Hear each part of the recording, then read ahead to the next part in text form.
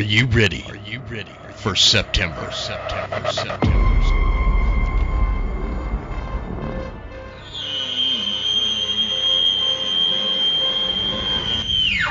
Because it's coming. Here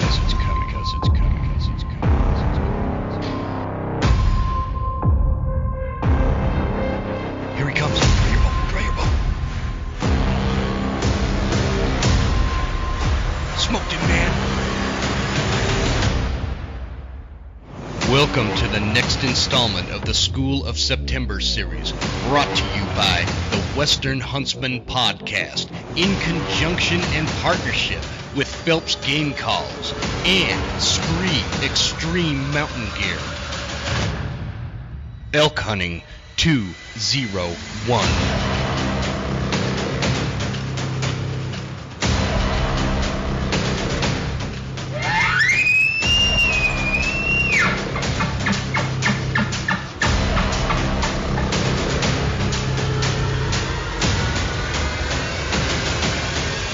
Class is in session. Hey, welcome to the next installment of the Western Huntsman Podcast series, the School of September. Man, I got a great conversation for you today with a guy named Joe Giglia with Elk Bros, and they do the Blue Collar Elk Academy and Blue Collar Elk Podcast. It's a great program. The whole thing is awesome, and I'm going to get into that in just a minute. So, guys, coming at you from the Broken Tine Studio in Hayden, Idaho. Super excited to be here with you. Thank you guys for tuning in. The School of September series is slowly but surely winding down. It's let's see, what day is it? If I can quit hitting my mic stand here. Yeah, we're August 19th. So anyway, yeah, the season is right around the corner. I'm just like, I don't know how I'm going to do this either. Like I'm about to take off, in a couple weeks for September elk hunting, and I have a few episodes kind of in the lineup here to be released while I'm out of town. I'm just not totally sure how I'm going to do it, because obviously where I hunt, there's just no service, there's no internet, there's no nothing. So I'm going to figure it out. I'm going to totally figure it out. But anyway, that's kind of where we're at with that. Guys, just a quick announcement on the whole the Youth Hunter essay contest. I wanted to bring that back up. By the way, we have added a couple of other prizes into the Youth Hunter giveaways.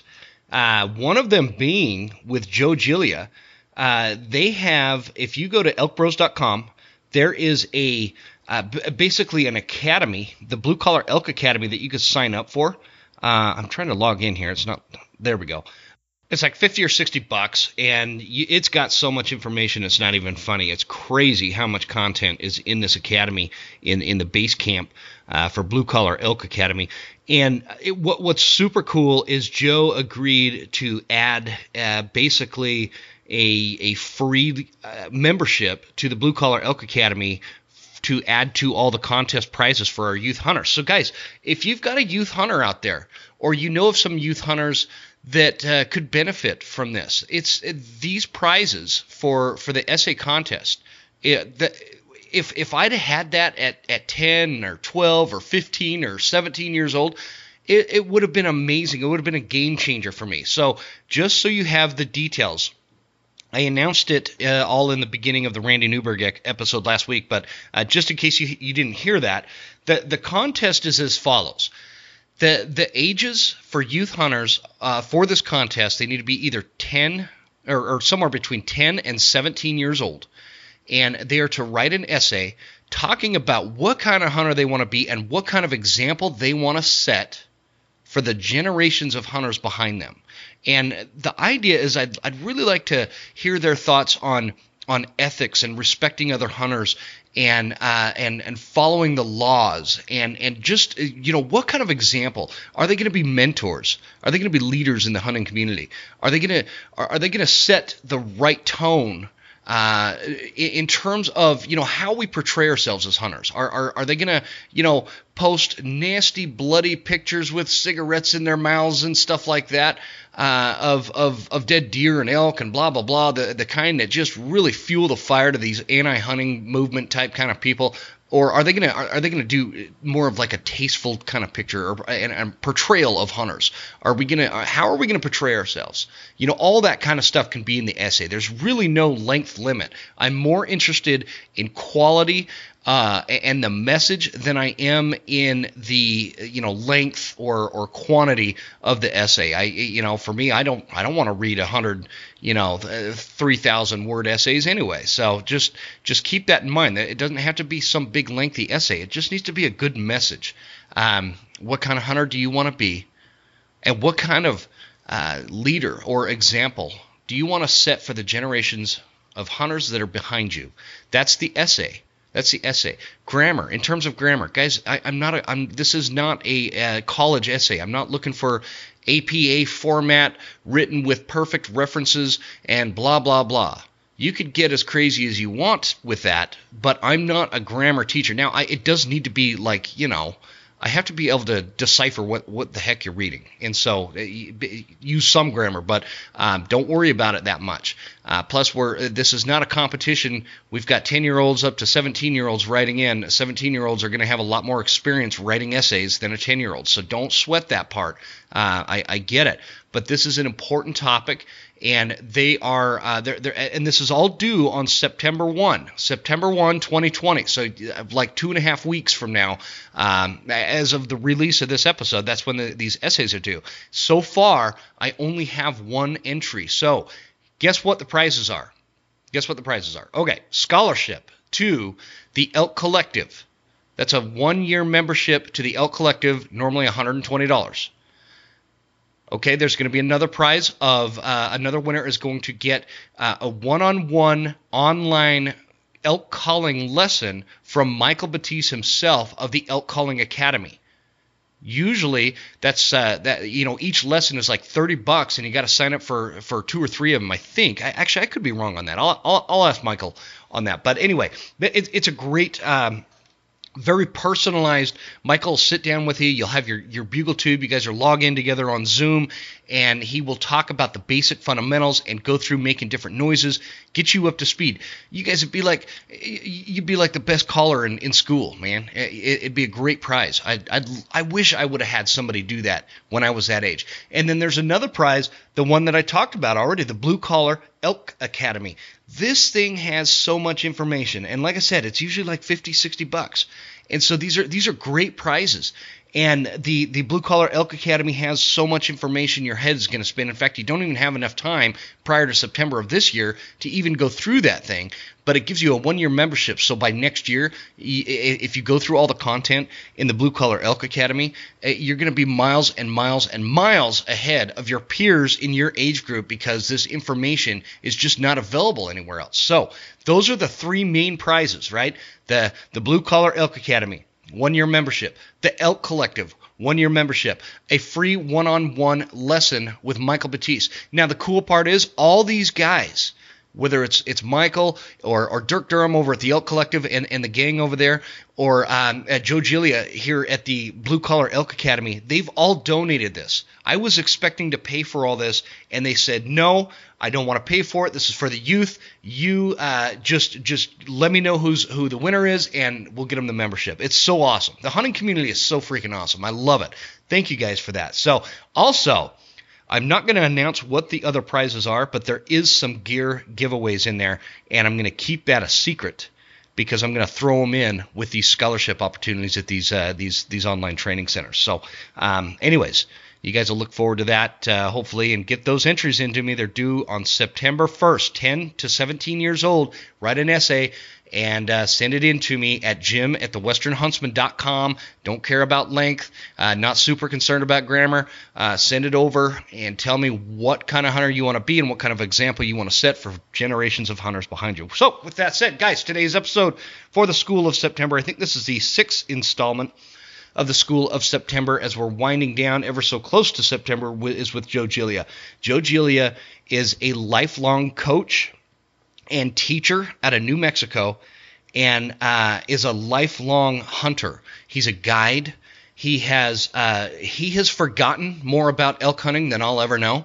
The guy is an absolute monster in the woods, and he knows so many different things about elk hunting, and he has a really great perspective of elk hunting that you guys are really going to benefit from. We talk about all sorts of stuff, and Joe is just one of those guys that you just want to know him. You just want to know him. You want to be a friend. You want him to be your uncle. You want him to be your whatever. He's a great guy. He's got a teacher's heart. He's really fired up about elk hunting and their platform, the elkbros.com. It's a cool story. And there's just a lot to this, and you guys are going to love it. I really like Joe. I'm going to get him back on the show at some point. And they also have a really good podcast with tons of great information, and that is called the Blue Collar Elk Podcast, Elk Hunting Podcast, I think. Actually, let me check that. I don't actually know. The Blue Collar Elk Hunting Podcast is one I've been listening to for I don't know, only a few weeks or so, and I've already got a lot of great information out of it. So Joe's just a great guy. They've got the Venezuelan Mafia on their show. He's got his hunting partner Chaz, and they're just this. It's just somebody you guys should know about. Blue Collar Podcast, Blue Collar Elk Hunting Podcast. So check that out. Guys, without further ado, let's get into it. Don't forget to submit those entries, guys. Get them to me. Kids, 10 to 17 years old. I know, if you're 17, you're not a kid, whatever. But send me those essays. Let's pick out some winners, and happy hunting this season, guys. I appreciate you tuning in. School of September for August. There's probably going to be one more of these, and let's get going with Joe Giglia from elkbros.com. Here we go.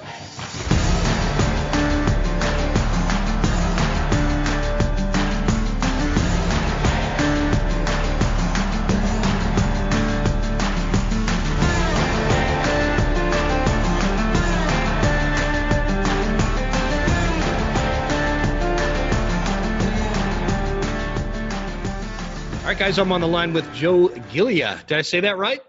Giglia. Nope, Giglia. Giglia. I said yep. Okay. I corrected before you were able to correct me there. I got it. Hey, man, those Italians are always screwing with you. Don't worry about it. You Italians, I tell you what. Yeah, always these difficult names. Great food. It is great food.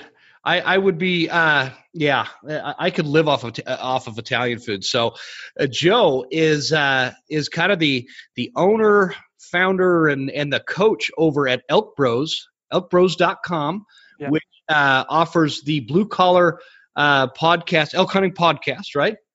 And the other aspect to, I'm just pulling the website up here, to the Elk Bros website is a complete and very thorough online elk hunting program that kind of walks you through every aspect of the elk hunting the elk hunting thing we do, man. This passion that we all love. Can you tell us a little bit about that?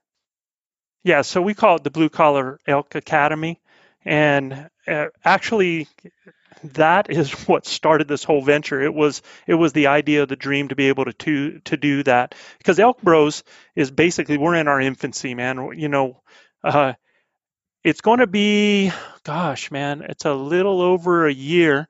It's actually going to be 2 years this September. We're in elk camp, and guys that I hunt with that have been clients of mine over these number of years, have become super close friends. And we're out in the woods, and I've never been just a point and shoot guy.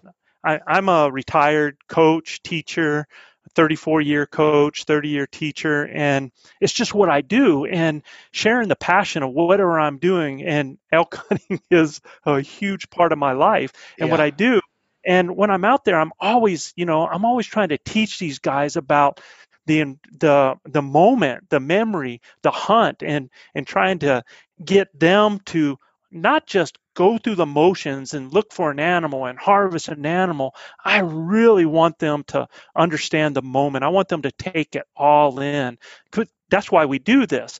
And so I'm always teaching them. And I had these guys that have been with me, and we get back to camp. And if you've listened to our podcast, you hear about the Venezuelan Mafia. And that's you've heard them, right? Oh yeah, I've heard the Venezuelan Mafia. I love it. Yeah.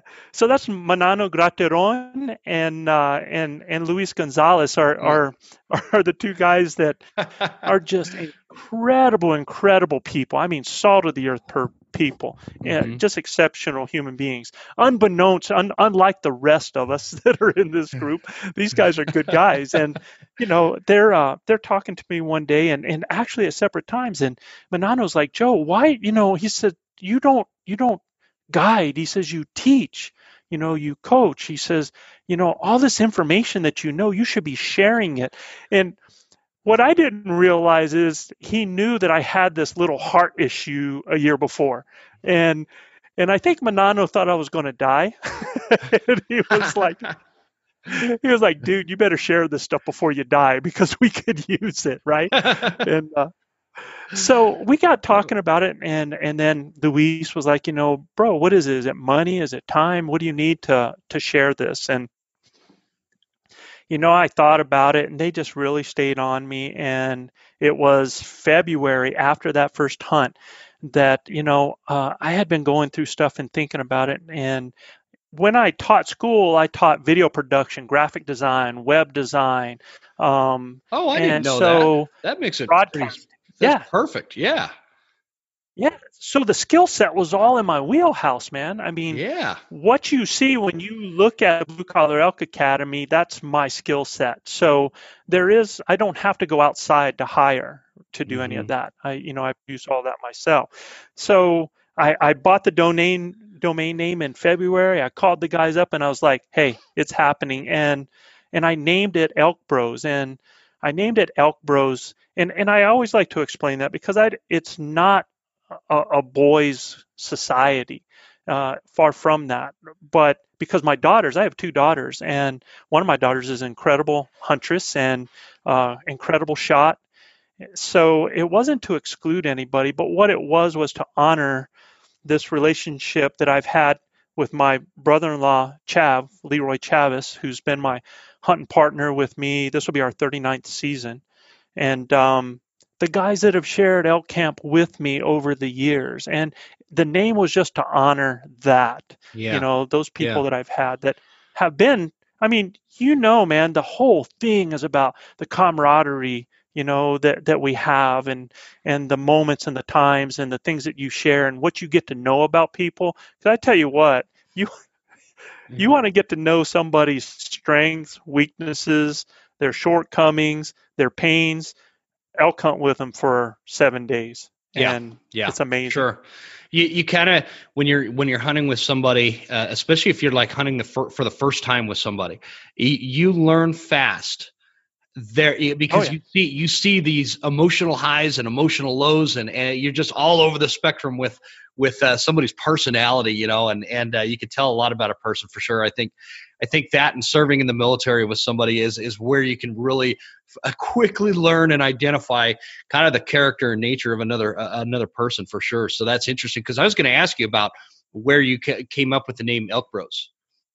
yeah, that was it, man. And if you look at Elk Bros, you'll see our logo. You'll see a big orangutan-looking guy and a little smaller guy there, and the big guy's me, and the smaller guy's Chav. Chav is 10 years my senior, and uh, he is actually a Hall of Fame cross country runner from Eastern New Mexico, and I think he's 140 pounds soaking wet, Oh, and I'm geez, this big wow. gorilla guy. So, yeah, so it's been a great partnership over the years, and in fact, we just started. We just went out with a line of camouflage, our own Elk Bros camo Oh, you pattern. did? Yeah, yeah, Is really it you excited got you about got it. some I could see right there? Oh yeah, yeah. I'm sure Yeah. I have some here. Let's see here. You guys are just kind of getting into dipping your toes into a little bit of everything, huh? Oh yeah, Oh, cool. yeah, Oh, yeah, you yeah. got the So logo. Yeah, nice. yeah, so this is, and you can see it on that's the back of the neck. You can see the logo on the back of the neck there. Is that like And what kind of material is that? so this is a dry fit material. Oh, It's gotcha. like it's a wicking. It's a polyester spandex that's supposed to be moisture wicking. It's made. The guy that makes it makes uniforms for, again, sports related. Yeah, So yeah. Well, you guys are all makes coaches. yeah, we're all coaches, and makes uniforms for kids that play out in 100-degree heat in Texas. So we went with that. It's all sublimated. It'll never fade. And you know what's so incredible about that line is I've always talked about camo over the years and always been very critical about it and had my own ideas. And so this is something that's been in the making, that I'm putting my money where my mouth is, and starting this. And this shirt, that it's this long sleeve shirt that for most places when you go, when you talk about Elk Bros, you and I were talking ahead of time, and I told you that our industry has gotten this big gear thing, right? It's all about, you got to have the latest and greatest, and I was a school teacher, high school coach. I have never hunted outside of New Mexico because I just really, between time of everything that I was doing coaching and having to get up in the mountains and the cost of raising a family, I had to put my priorities in other places. And Sure. I'm a guy that I still hunt in tennis shoes. I hunt in multiple kinds of different camo, whatever I can find on sale. I use the same bow for the last 15 years. I shoot instinctively, no pins, so I don't have to worry about any of that. So the whole idea of Elk Bros, and when we talk about our grinders, because all of us are grinders, man, we're out there doing that 9 to 5, 8 to 5, and you know we work hard for our money. And what I wanted to tell people is you can do this. And I have nothing against gear. It's all good. I mean, if it makes you comfortable and it's something you enjoy, if it's your Christmas deal, that's way cool. But it should never keep you out of the elk woods, Yeah. because That's a great topic, and this has kind of been one of the themes of the School of September, mhm, is that we've been doing is talking about what's between your ears versus what you're wearing, what the gear is. absolutely. And we all love the gear. We all love the gear, and this is not something that's negative against gear in any way, Right. because I've got some great gear, but I've also got some gear that would make people's heads spin because it's so outdated and so old and so worn out. But we have different mindset. Everybody has different mindsets. A lot of people prioritize the gear, but I think it was Chris Rowe that I was talking to, and I think you and I are along the same lines. Is if it comes down to you buying a tag versus buying a new set of boots, get that tag, man. Get that. Go to Oh, Walmart and absolutely. get a pair of hiking boots and get that tag, because what's between your ears is really what's going to make a difference. And that is really what I like about these training camps at the Blue Collar Elk Academy. Right. Um, and this is all at elkbros.com, which we'll put in the show notes and all that. And you just launched this, right? The Yeah. actual academy. Yeah, we did. It's only 10 days old. And again, when we did all this, when I started doing all this, when these guys got me into this, it was about, I've gone from coaching kids to coaching, well, we're still kids. I mean, it's just a little bit different focus group. And, there's so many things to learn. And I wanted people to understand just what you said, is that you can use this up here. You can use these eyes. Hmm. You can use this nose. You can use these ears. And those are probably the most valuable tools that you're going to have out there. And you combine that with some knowledge inside this head, and there is nothing that you're not able to do out there. And Yep. eh, yeah, I truly believe. I tell people this, and I told these guys when I talk about the Venezuelan mafia and these guys. I told these guys when I first met them, is that when I put my hand on my bow and I start to walk out of camp, I truly believe every time I go out of camp that I can take an elk. I truly believe that. Yeah, I And heard that's you a talking confidence about that, that on. Yeah. and I want people to have that confidence level. Does that mean I'm going to kill an elk every time? No, but I guarantee you, I feel like I got the tool set and I can make it happen every time. Exactly, and I love that mentality. And so when we're talking along this information, I'm going to come back to the academy here, the Blue Collar Elk Academy, and these spike camps or base camp and Yeah. summit camp. And whoops, I'm trying to click on it here. But anyway, the point is, when I just mentioned, instead of buying such and such gear, get a tag. But also the tags, especially if you're hunting in your resident state, the tags are going to be cheap. If it comes down to learning about elk and elk behavior and Right. how to hunt elk, how to call elk, how to pack elk out, how to locate elk, how to find elk, all this stuff. These resources that we've been covering through the series of School of September are where you need to invest your money. And I, this one's really cheap for a lot of content. Like this is well, insane.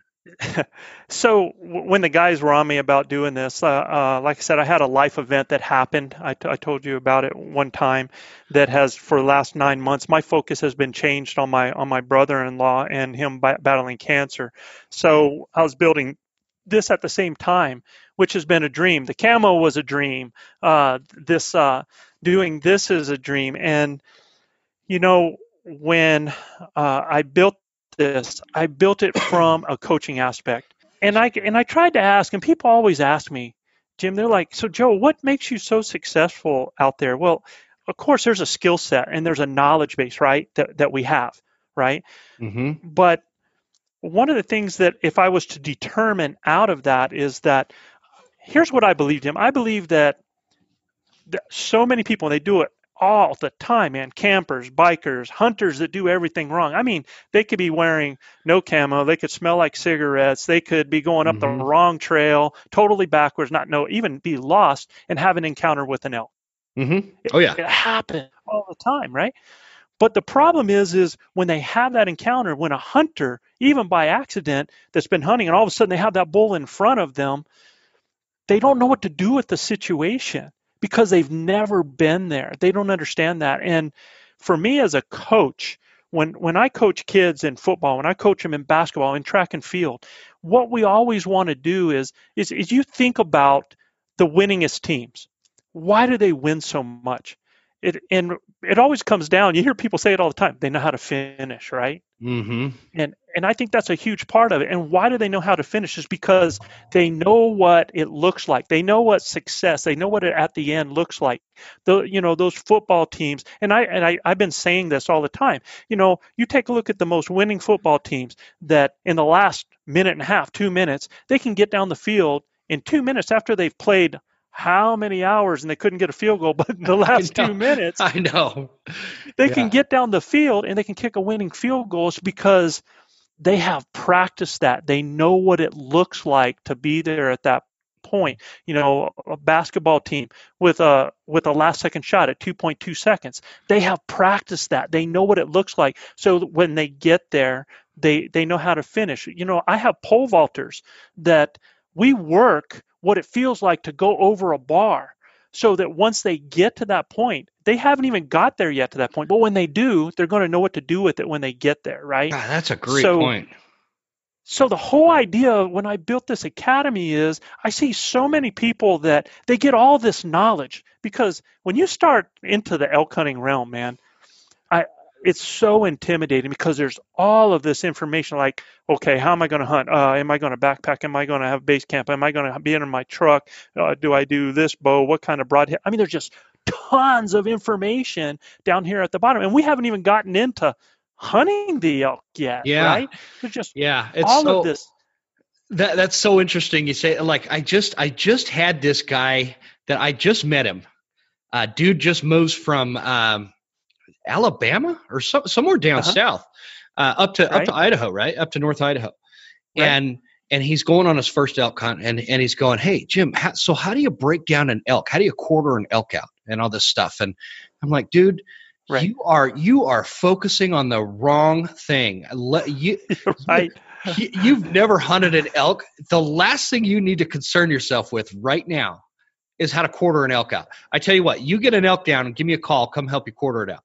But in the meantime, you need to work on how to find I, elk, how to hunt elk, how to get an yeah, elk in front of you. I gotta love the positive thinking, I man. do I gotta too. love the Yeah. positive thinking. Oh, I love it. The guy's fired up. He's super excited. He's a big time whitetail hunter. He's killed some big bucks. But these elk are a lot different, and so super nice Oh yeah, guy. absolutely. And Yeah. it's like you said. I remember 5 or 6 years ago when I got my first diaphragm read and I went out and into the elk woods. I'm thinking to myself, okay, I'm gonna try this whole elk calling thing. Actually, Right. I'm Right. getting old, man. 8 or 9 years ago, I guess now. I don't know if you guys know this yet, but hunting season is knocking on our door. In fact, some states it's already even open. I'm seeing pictures on social media. It's coming, guys. Have you gotten your Scree gear? Scree is extreme mountain gear that is designed for rugged western hunting like we talk about on this show all the time. Complete layering system for all terrain and all conditions. Gear designed to adapt to the weather, rugged gear backed by a lifetime warranty. The VIP sizing and exchange program is amazing. If you get the wrong size in the mail or something's not right, you send it back for free. They send you the mailing slip for it and take care of everything. Guys, this is great gear. I've been running Scree for a long time now, and I really, really like it. It's a great company story. The owner is real big on having high-performance technical hunting apparel at a responsible price, and that's what you're going to get with Scree. You know how it goes. You can go drop a small fortune on some of this gear out there, right? And we all love to have it. I love having this gear. But with Scree, you're going to get the high-performance gear. You're going to get everything that you would expect on a high-performance kind of company like this with the gear you're going to get, but you're not going to break the bank. You don't need to sell your kids. You don't need to take out a second mortgage. Just get you some Scree gear. And at checkout, go ahead and use the promo code The Western Huntsman for 15% off and free shipping. That's a smoking deal. And Huntsman is spelled Huntsman. A is in Apple. The Western Huntsman at checkout with Scree gear. You should check out the elk bundle they have. It's pretty spectacular. Hope you guys check it out. I appreciate you supporting our sponsors. And our other sponsor is Phelps Game Calls. Guys, the premier call company. Everybody knows Phelps. We all love Phelps. If you're not using Phelps Game Calls, you're not doing it right. Okay. No, I'm serious, guys. Phelps is a company that was born out of this great American success story that started something small and it turned into this big company that everybody knows now. I use Phelps for my elk calls. I use Phelps for predator calls. They've got some new deer calls coming out. It's going to be great. So I use the AMP series for the elk. You guys know September's on its way. Or it could possibly be here by the time you're listening to this. Who knows? But September's on its way. My favorite time of year, better than Christmas, better than anything. September, man. Get your AMP calls. I really like the Maverick and the Black AMP. Those two are screaming reeds. And there's a bunch of other reeds for different types of pallets, if you will, or the way that you use a call. It might change, so you got to try a little bit of everything. And the pink call is fantastic. But personally, I like that Black AMP, that Maverick reed. Those two are kind of my go-tos when it comes to calling in elk, and boy, do they work. Again, check out, guys. Phelps has given us a promo code to use. It is Huntsman10, Huntsman 10, number 10. So you'll get 10% off at checkout. Go to Phelps.com and check it out. It's going to be in the show notes. And lastly, just as a bonus promo code for you guys that are in the market for a new set of boots, I love the Explorers from Hoffman Boots. They are badass boots. They will get you up the mountain. They will get you down the mountain for several seasons. Check them out. The promo code for Hoffman Boots is Huntsman15. Huntsman is all caps lock. Huntsman 15. Go ahead and check that out. It'll be in the show notes, and get you some new boots, and let me know what you think. Thanks, guys. Here we go. Let's get back into it. Anyway, I go out and blow on this diaphragm, make a couple of cow mews, and all of a sudden, 100 yards from me, this bull just about knocks me off of my feet with this big, nasty old bugle. It was the coolest thing in the world, and he comes in out of the brush. I had no idea what to do. I'm like, holy cow. He's screaming at me. Oh, now what do I do? He's screaming at me. What do I do? And I just kept blowing on my So it's the proverbial dog chasing the car, right? Yeah, exactly. You know? Exactly. What Once do I do? you catch it, what are you going to do with it? Yeah, and that's exactly what my situation was. He screamed his head off at me and just came busting in like a freight train, man, and I had no idea what to do. He comes in and I bust him out. He left. And so that's exactly what I'm talking about in the way that we do this is Yeah, I like to think of it, and I explain it to everybody. It's like a pyramid. I mean, when you talk about learning how to hunt currently right now, or any course, when you went to high school, when you went to college, they just Yeah. started giving you all this information, man, down at the bottom, all this knowledge stuff, working towards, hopefully, working towards a final point or a goal at the top. And what happens is I like to compare it a lot to a video game. You know, it has all these different levels. You spend all this time going through this little route on level one, and boom, your guy's dead. So you start from the beginning. You try another route, boom, he's dead, and you're trying to get to the next level when you don't even know what the next level looks like. What you're Mm-hmm. going to have to contend with once you get there, and by the time you do get there, you've done so much crap on the first level that you don't know really how you got there in the first place, right?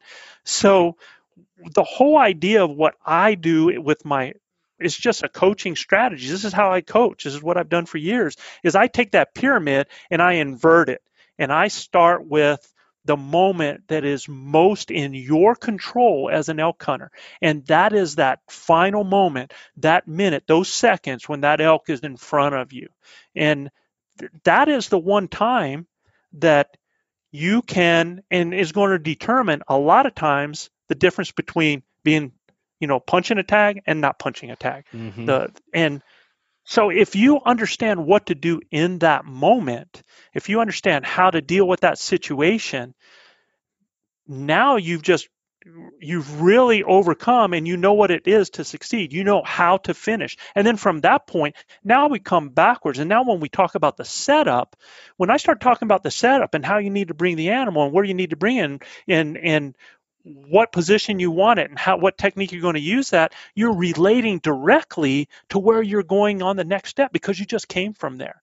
So Mm-hmm. it lines it out. It is success-based learning. It's not failure-based like that video game of following through the hole until you figure out. And it might take you years to figure out how to get to that level 5 in order to achieve that goal. Well, that's a lot of time, man. That's a Yeah. lot of time in an Yeah. elk hunter's life. There's only so many Septembers, man. And are There, you so? And you're mainly an archery hunter for elk, correct? yes, sir. But And you do like guiding for rifle hunters as well? yeah, so I do my season in which I hunt, and I've only ever been a bow hunter. I don't even own a rifle. I have a shotgun for hunting doves and squirrels. I'm a southern boy. I'm back from the Carolinas. Yeah, I was gonna say Uh, I want to talk about this southern accent I'm picking up on.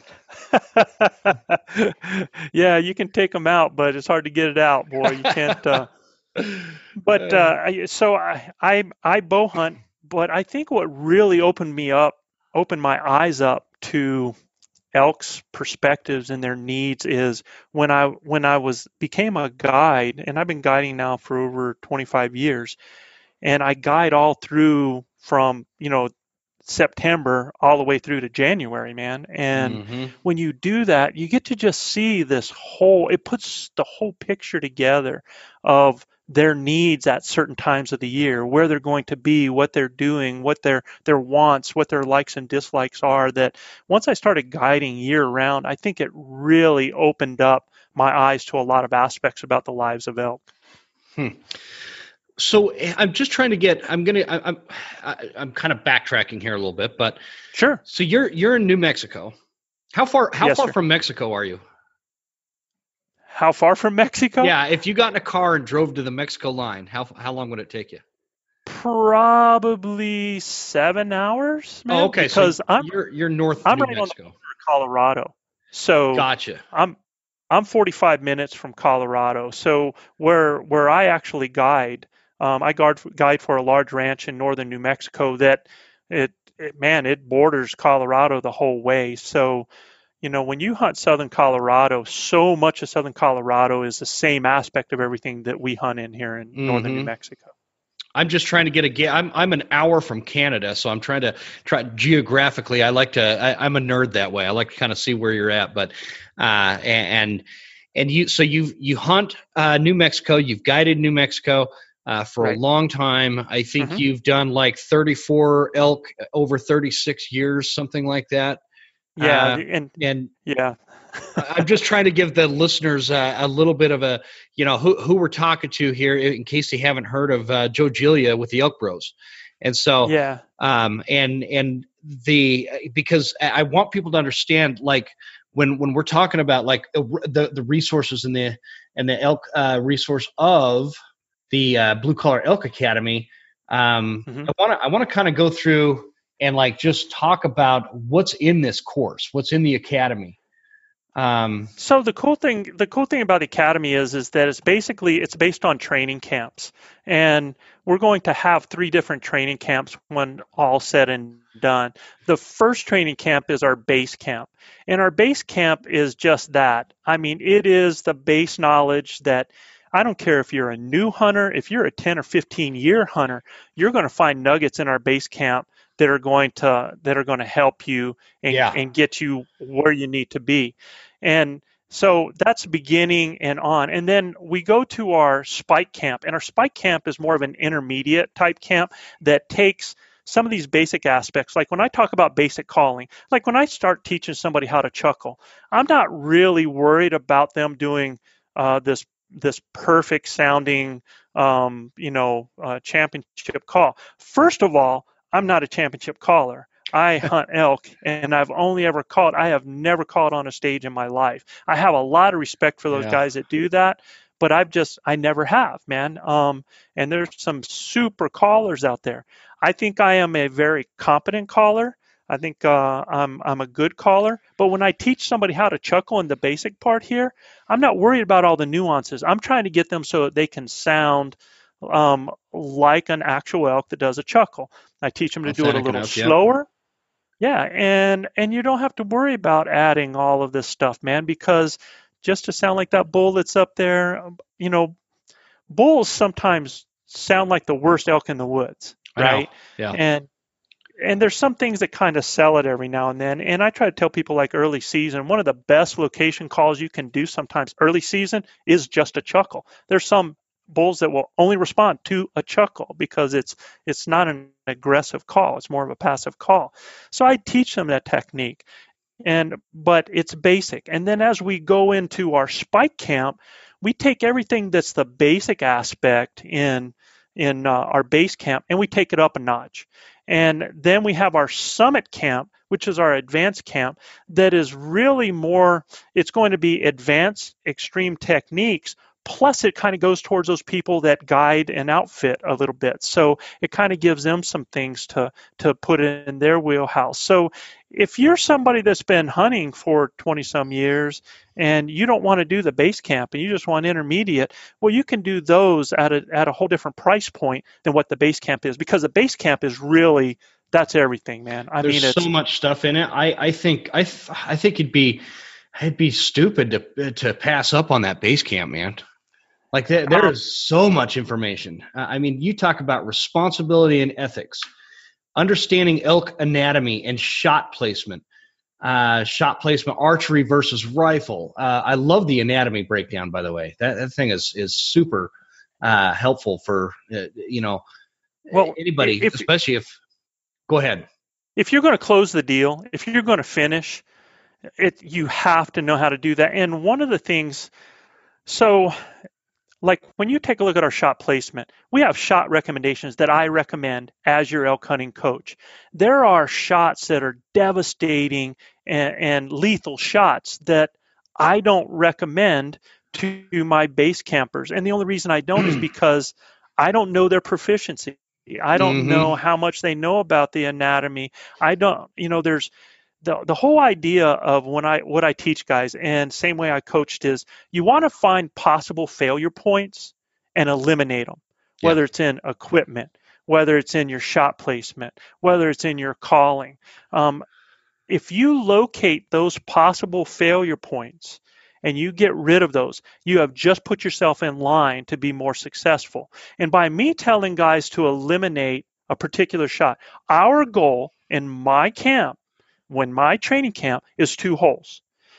If you shoot and get 2 holes, you have most likely taken out both lungs. I say most likely because there's some ways that you can get two holes without both lungs, but most likely you're both lungs. And I don't care if it's an elephant or a mouse. A good buddy of mine used to say this, Carl Gamage, God bless his soul, passed on us, but Carl used to say in that beautiful voice of his, I don't care what it is, a mouse or an elephant.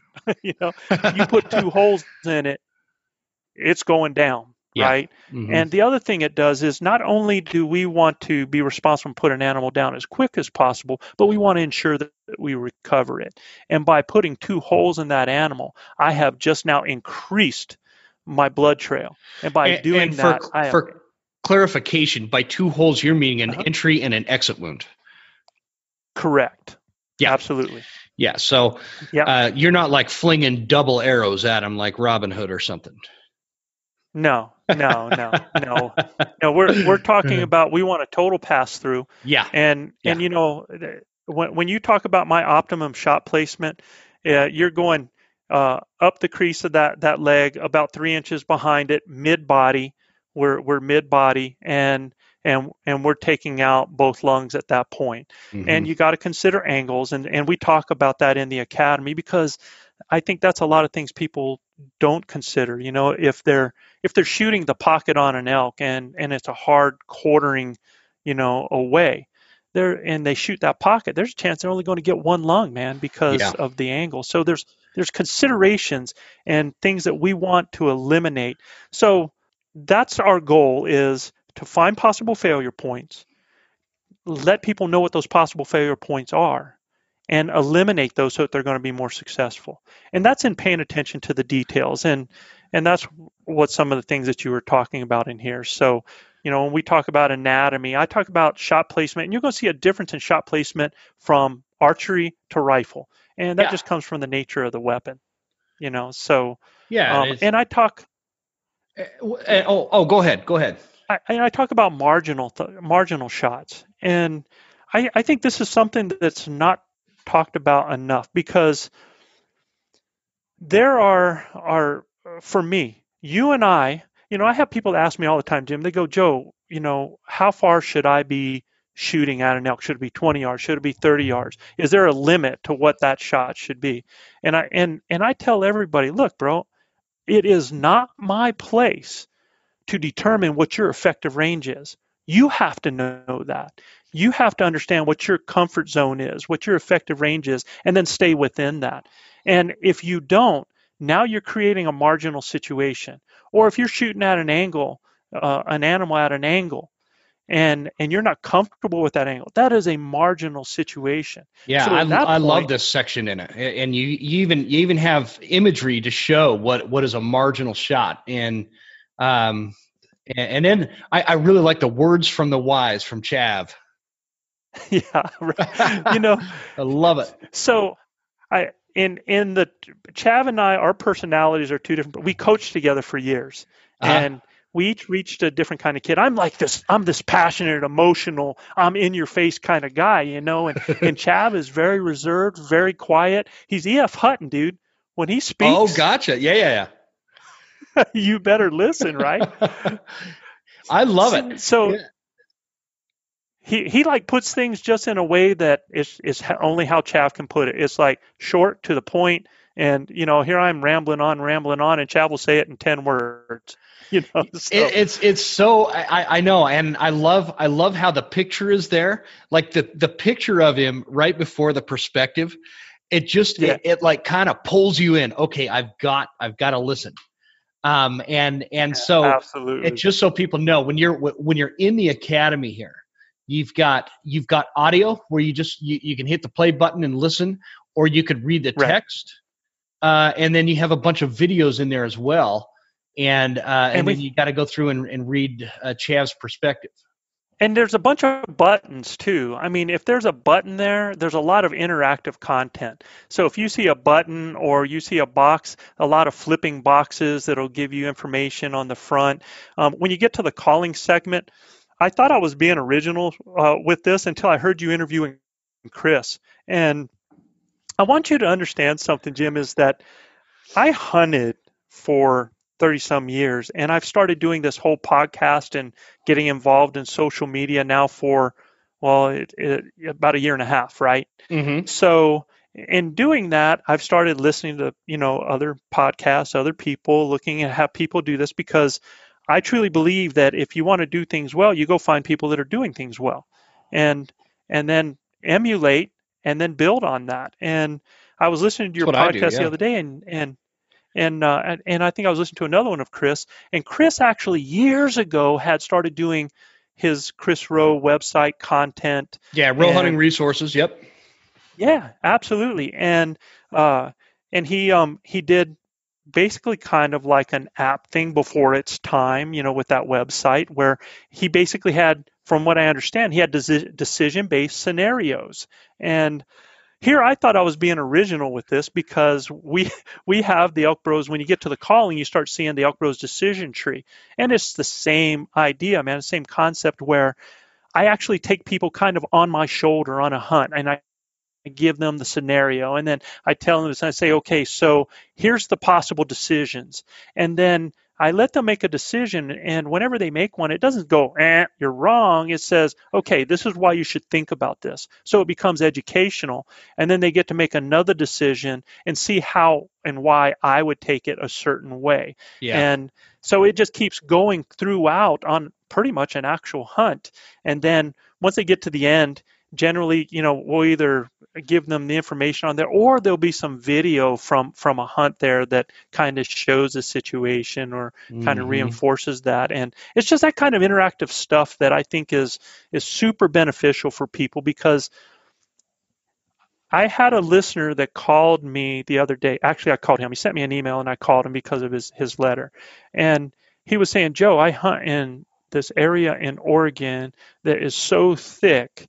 And he says, you say to hunt with your eyes. Well, there's no place for a high point for me to use binos. There's no place for me. It's so thick, I'm not I able to get I above. know exactly how that guy feels, because that's a lot of how North Idaho is. It's too brushy and thick. There's no spot and stalk, any of that. So I know what he's talking about. It's a lot But different than.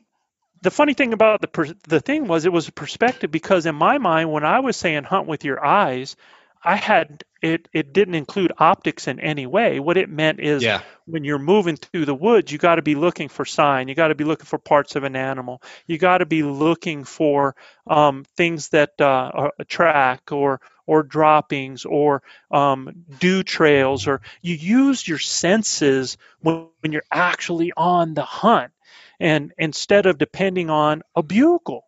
Man, I mean, Mm-hmm. there's so much more to hunting, man. We were given this nose, we were given these ears, and if we use them, Jim, my first technique to hunt elk, when I knew nothing, I don't have this Italian nose for nothing, bro. I I knew, I understood animals, and I understand how animals like to bed, and how they like to find security, and what feed areas are and what bedding areas. I got that. So what I started doing was, I started walking crosswind from areas that I thought would be holding elk, until I would catch their scent. And once I caught their scent, I would then turn and hunt into the wind and find the animals. That was my original technique, using my nose, using their technique against them, Mm-hmm. basically. Yeah, because So it's pretty effective. that's, They're pretty stinky, if we're being honest. It's a oh man. like it's a good stink, because it's what we're looking for. But that they actually, more so than any other animal I hunt, you could smell an elk from a long ways away.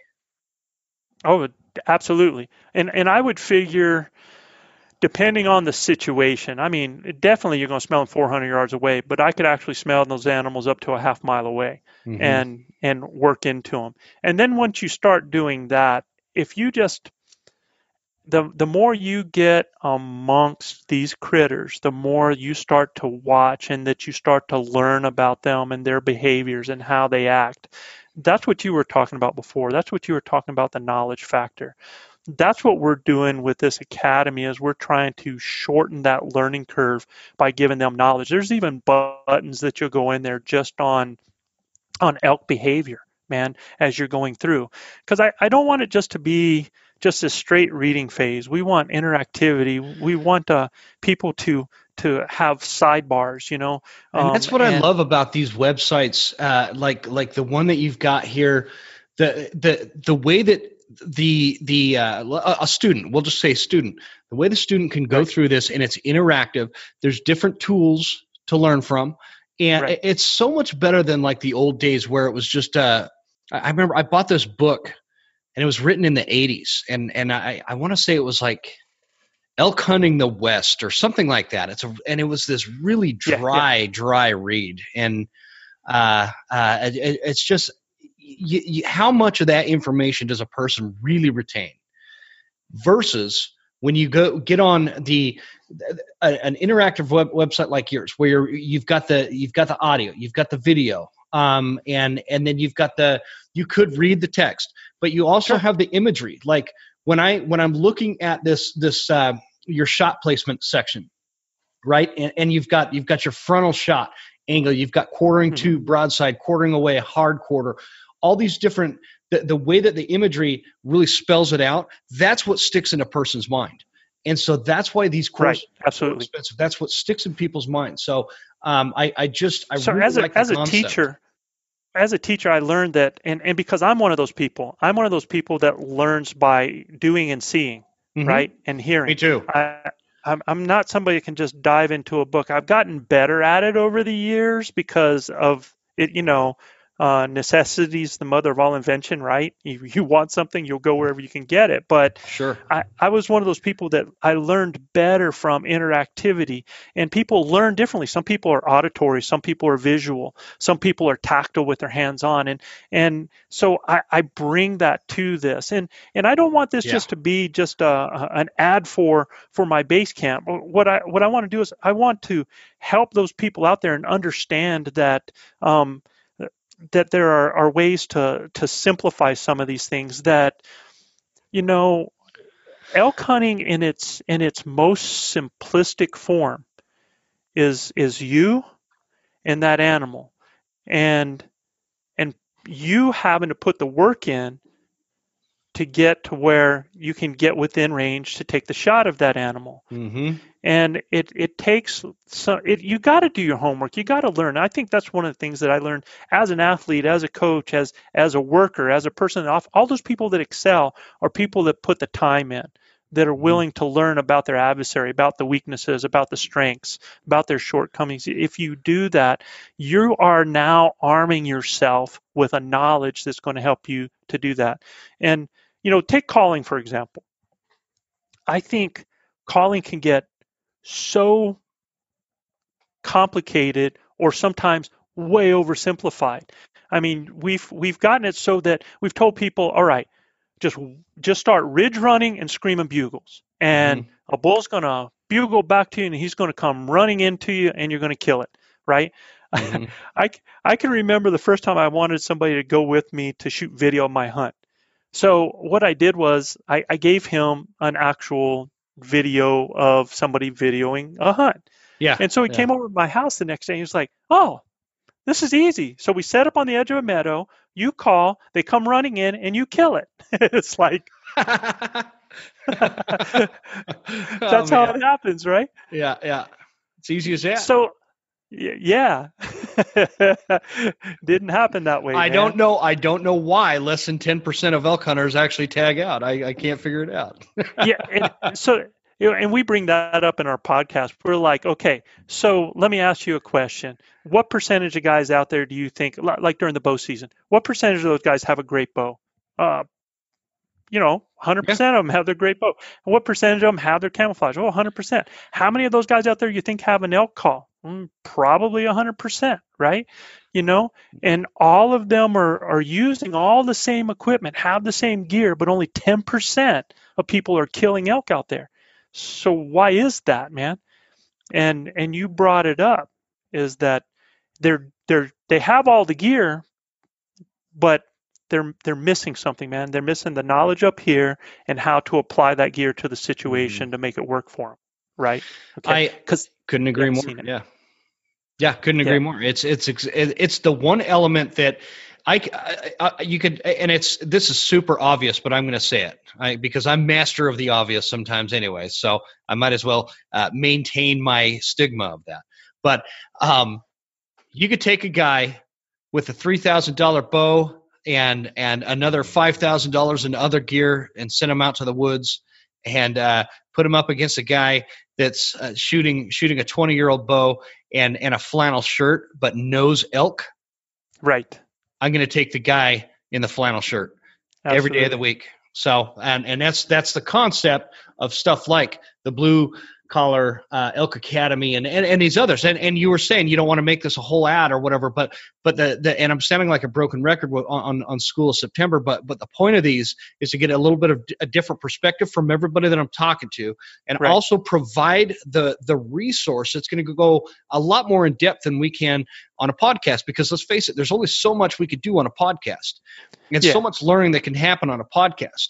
And so the point of these is to get some perspectives and Right. get some knowledge, learn something, have a laugh or two, but also have a resource to follow it up. And that's what this is. This is going to help us out with your So resource here. So let's do this then. You got people that are listening for a different perspective. I'm going to give a different perspective for you because it's something that I hear all the time, different things. So I can give a different perspective in how to hunt, how to call, and in different areas like that. Mm-hmm. Because I hear about a lot of people that are always trying to get as far back as possible to get away from people because they figure that the elk are less pressured and so therefore they're going to be easier to call in.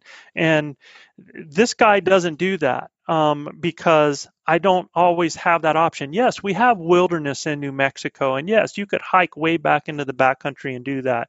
But I've taken 34 elk in the last 36 years, all public land, all from the state draw, Mm-hmm. and been very successful. And I've been very successful doing that in high use areas. And I think what happens is that a lot of times people are fed this picture that you have to go get a pack on your back. You have to hike in 6 miles to where the aspens are just beautiful and gorgeous, and the elk bugles are ringing through the hills, and that's how you're going to be successful. Well, there's a lot of When nostalgia and romance in that, and that's absolutely, what's fun to watch on YouTube, right? Sure, And so absolutely. there is that aspect of it, but I'm with you. Okay, I know where you're going, so Yeah. So carry on. what I do is I tell people is, look, as people say, if elk smell a human being, or if they see them on something, boom, they're gone. They're the next county over. Well, there might be places in Colorado where animals can head over the next ridge after ridge after ridge and not see another person or another ranch or another farm. There's not many of those in our state. Everything's bound by something. They're going to come across usage no matter where they are. And I truly believe that there's a difference between high use areas and low use areas. And I think that there are areas that a lot of hunters pass by because it's not where elk are supposed to be. Yeah. And it's some of the best hunting that there is in actuality. I'll tell you a true story. True story. I'm hunting on public land, and we're in our camping area, and there was kind of like designated camping where you had to camp, right? So in the Mm-hmm. morning when everybody left, it was like friggin' NASCAR, all these ATVs and everything going out. Well, where we were camped, were kind of like on the route going to high country, right? Where the other camp was kind of down in the low, ugly country. So first thing in the morning, we're coming down this ATV trail, and I kid you not, we're the only ATV going down, and we had, I don't know, 14 ATVs by, say hello and talk and wave. Oh wow. Everybody's going up, and we're going down, right? Mm-hmm. We were probably hunting not 3/4 of a mile from the designated camping area, and had 2 bulls down the same morning and should have had a third before 10 o'clock, right? And Yeah, we're 3/4 of a mile it's crazy. down in this lower country from a designated camping area. But those people that are camping, they're like, well, there can't be any elk around here. We're camping here, right? I know. I've had them come right through camp. So, Absolutely. I Absolutely. that the concept that you're talking about, I've kind of coined a phrase, and I don't even know if I've used it on the show before, but it's called, I call it the trailhead dementia, and everybody thinks that they need like this official formal trailhead to start from, or a very specific, blocked off logging road where they could park. Heck Yep. no, man. If you're on a dirt road, and I don't care what rhyme or reason you have, if you could pull over to the side where dang well nobody else has ever done that before, get out of Yep. that truck, park right there, and hike into those dang woods. Those elk are in there. Obviously, there's more factors to that, but just on a very basic idea, I guess. I don't go to trailheads. I very rarely go to trailheads. I very rarely go to old logging roads or cat roads and do that. I park in some random spot. People probably driving by think that I broke down on this dirt road. Yeah, absolutely. Yep. You know what I mean? And I Yeah. lock my truck and I head into the woods, and I get elk responses everywhere. And like you said, the elk from last year, old Broken Tines here, was 0.74 miles off the road. It's not like I had to go 6 miles back or 10 miles back.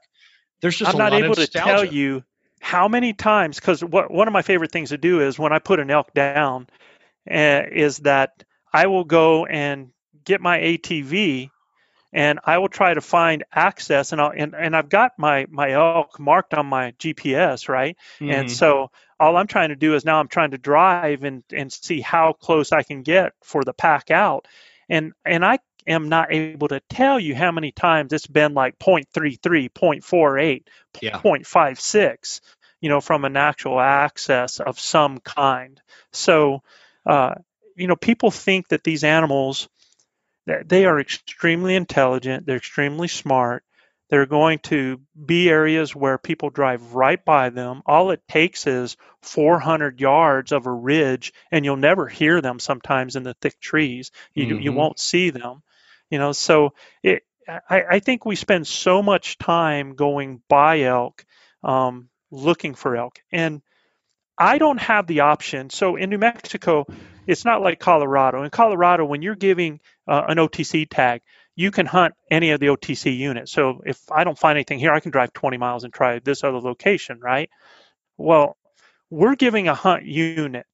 So um, I kind of consider it just like, again, when I coach in a very small school. So I always have to deal with the athletes that I get. I don't have people moving in and out all the time. Yeah. So when I hunt a unit, it's the same concept. I got to deal with the girl that came to the dance with me, man. I got to hunt the elk in that area. I Yeah. don't get to leave. So I have to find other ways other than just screaming and to locate and to hunt these elk. And what I tell people is a lot of times they end up just going by these areas and instead of really using their senses, paying attention, finding the food source and finding how these elk move through there. We are locked in, so we have to find a way to hunt these animals. And sure, if we have a bull that's screaming that wants to play challenge game, well, that's Hmm. an easy, right? But how many of those animals are doing that? And so many people go by elk looking for elk, Yeah. I and they're agree. generally looking for them all in the same place. Last season I had, I don't know if he was a 5 or 6 point bull, run right across the Mhm. road right before dawn, right as I'm driving to my hunting spot, right across the road. A couple days later, I'm driving down this road. Now, I'm not saying this is not a promotion to road hunt. Okay, that is not what Sure, I'm saying right, at all. What I am right. saying is, as I'm driving to my elk spots, three different scenarios where I saw bull elk from the road.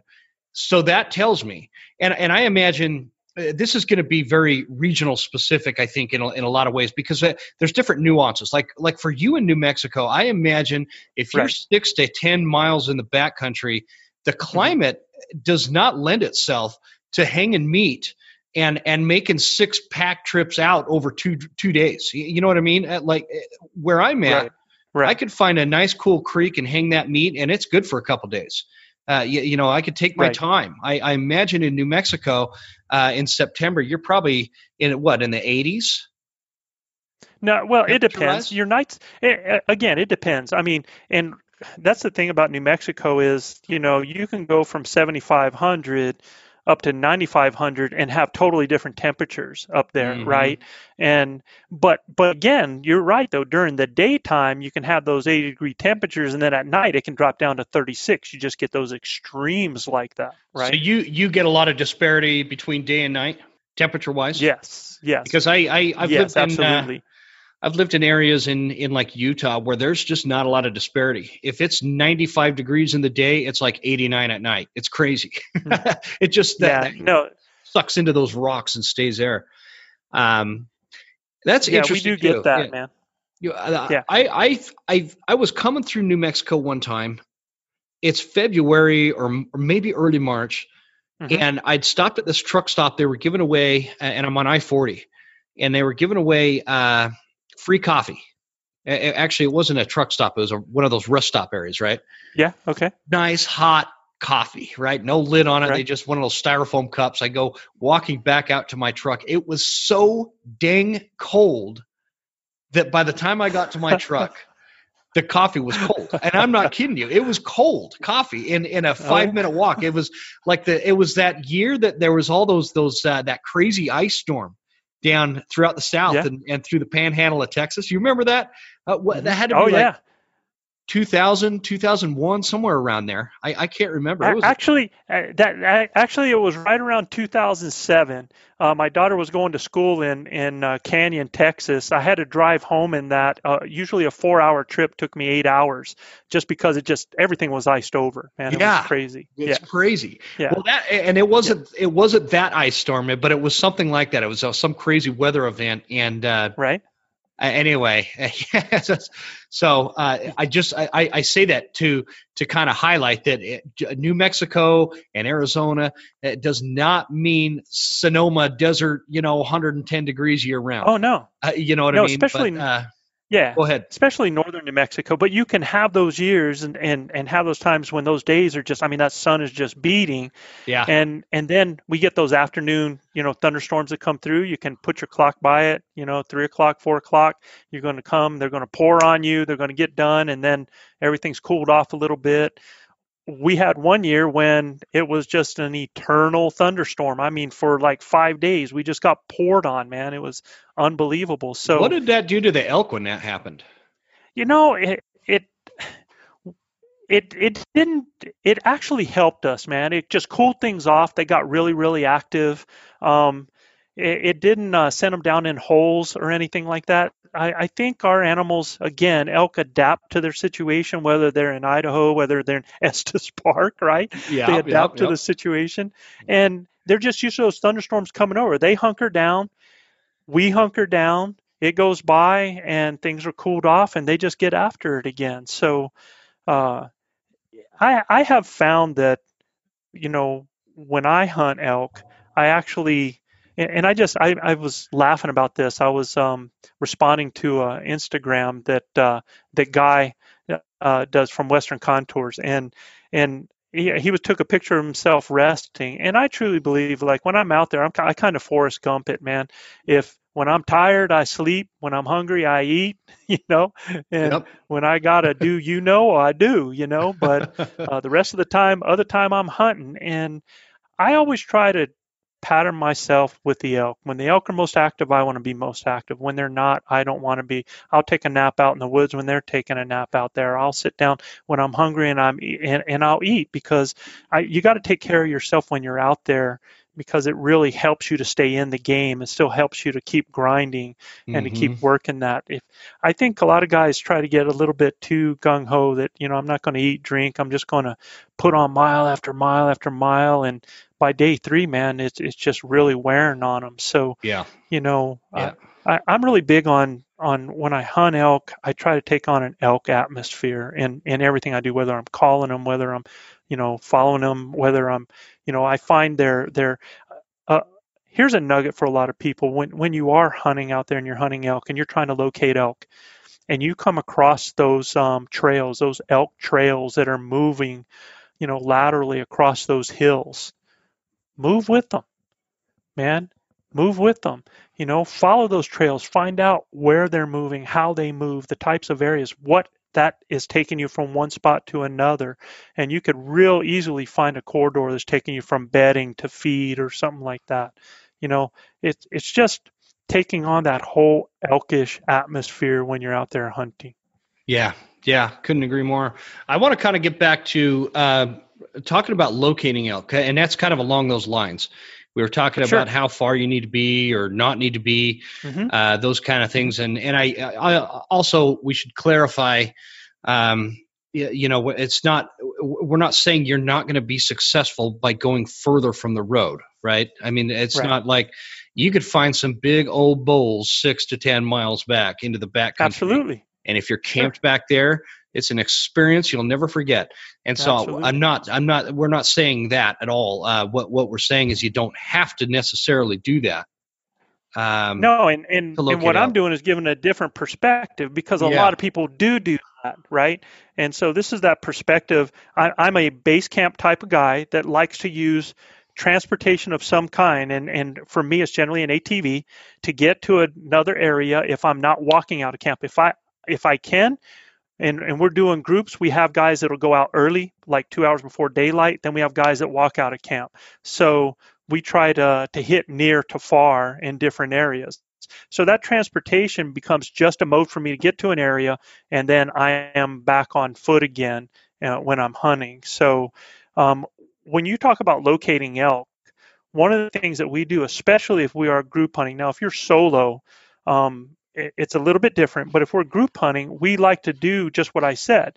We'll send to different areas and we'll have guys that walk out. And we are basically um, you're hunt scouting at the same time. I mean, you should always be paying attention to what you're doing, paying attention to your sure, nose, your eyes, and sure. stuff, and track that's going on. And our goal is to cut elk, man.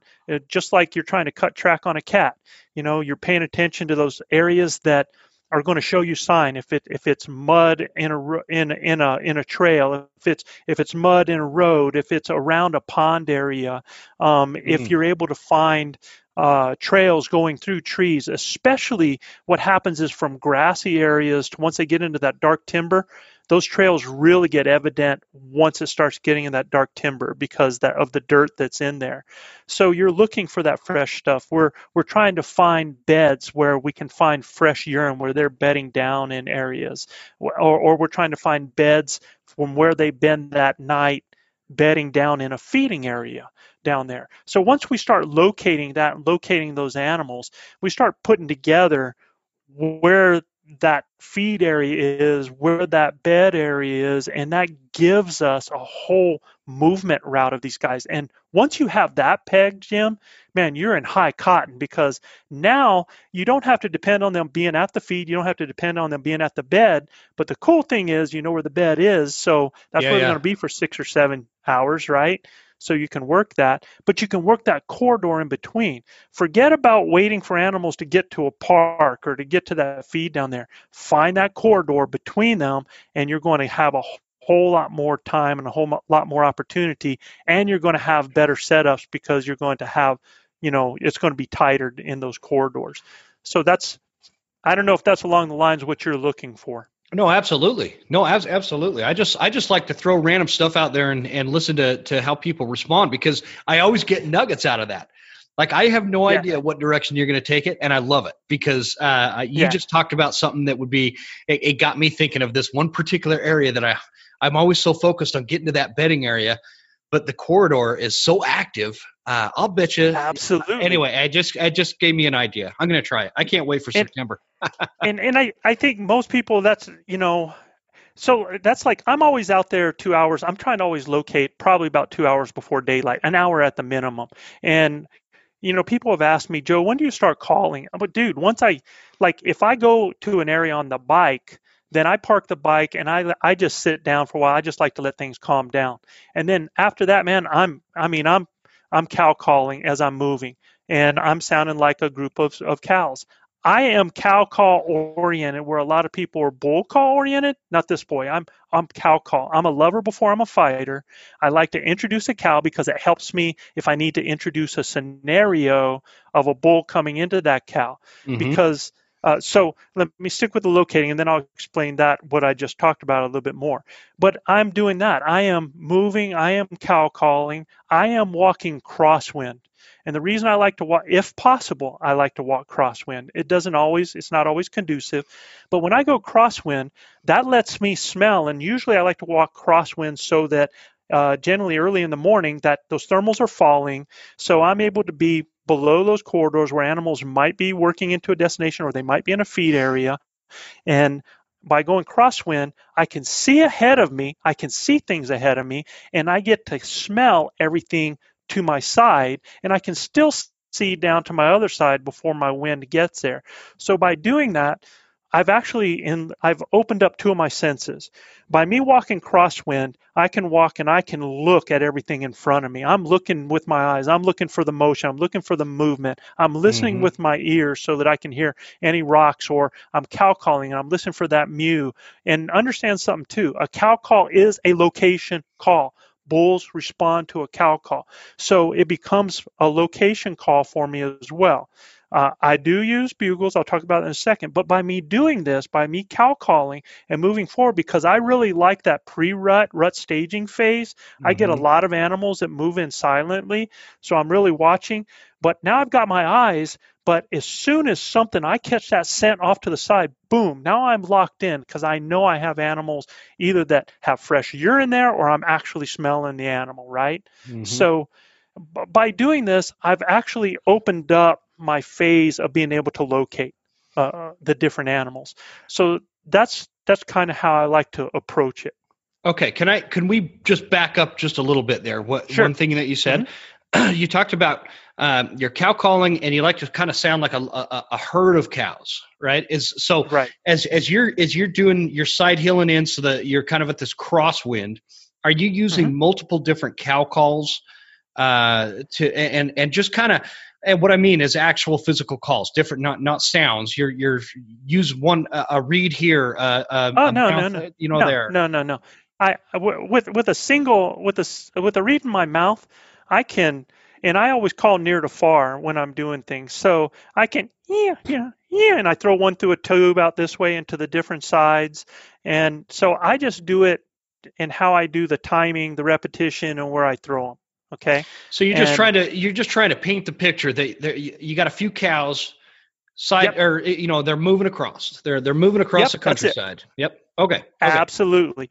Cool. And what's nice is if you use a grunt tube um, with a cow call, it gives a little bit deeper resonance. And early season, a lot of bulls will think that that's a bull mew as well. So whether Mm. it's a cow call or a bull mew, they will respond. They will come into that. They'll come in silent to that a lot of times early. But yeah, I like to sound, and I don't worry about making noise. It just sells the whole thing. If I'm walking and rocks are rolling, I step on a stick and I'm cow calling, it sells the whole thing as I'm moving. Yeah. So Yeah. I think that's a that's great point to clarify right there. You're not deer hunting, guys. Don't worry nope. about stepping on branches and rolling rocks and making a little bit of noise. Uh, as long as they're authentic, natural sounds, not, don't have your if you're in cell service, you don't want your phone going off with a text message. So, but Yeah, no, no, that's absolutely not. that's great. I'm really intrigued with the whole. I'm moving. I'm a few cows moving through the sticks, because I've done it Right. before, and I've gotten elk to essentially. I've actually had an elk bugle from, Hmm. it was 200 or 300 yards, but Yeah, that's what I was absolutely. doing. I had a reed in my mouth. I had an external cow call, and Hmm. I had this weird. What are those called? Where is that one? It's like the wood cow call. Uh, Shoot, I'm totally drawing a blank on what it's called. Anyway, it sounds pretty good. It sounds like a calf. And Uh-huh. so I'm using those, and it had an elk bugle. So I see you're getting your diaphragm in your mouth. Let's kind of hear what that sounds like. So a lot of times too, if I'm going, I will introduce just with a single cow. Like if I'm moving to an area and I come to, a rise that's going to give me a new area to call into. Uh-huh. I'm just going to give one out there, Uh-huh. and I'm calling near to far.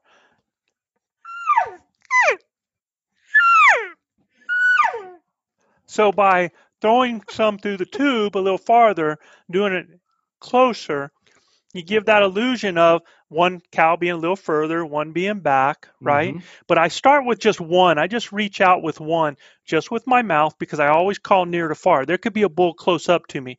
And here's what I think one of the biggest mistakes guys do. I don't know if you notice that my grunt tube is a flexible. I don't use a bat. A lot of times when I hunt solo, the problem that I think a lot of guys do is they always call towards an animal. Mm-hmm. So they take that and they do a bugle, or they do a cow call towards an animal. And as soon as they do that, if there is a bull that's located close within 100 yards, and I've just done a cow call right at him, well, now he thinks he has a cow that's closer than what that cow is.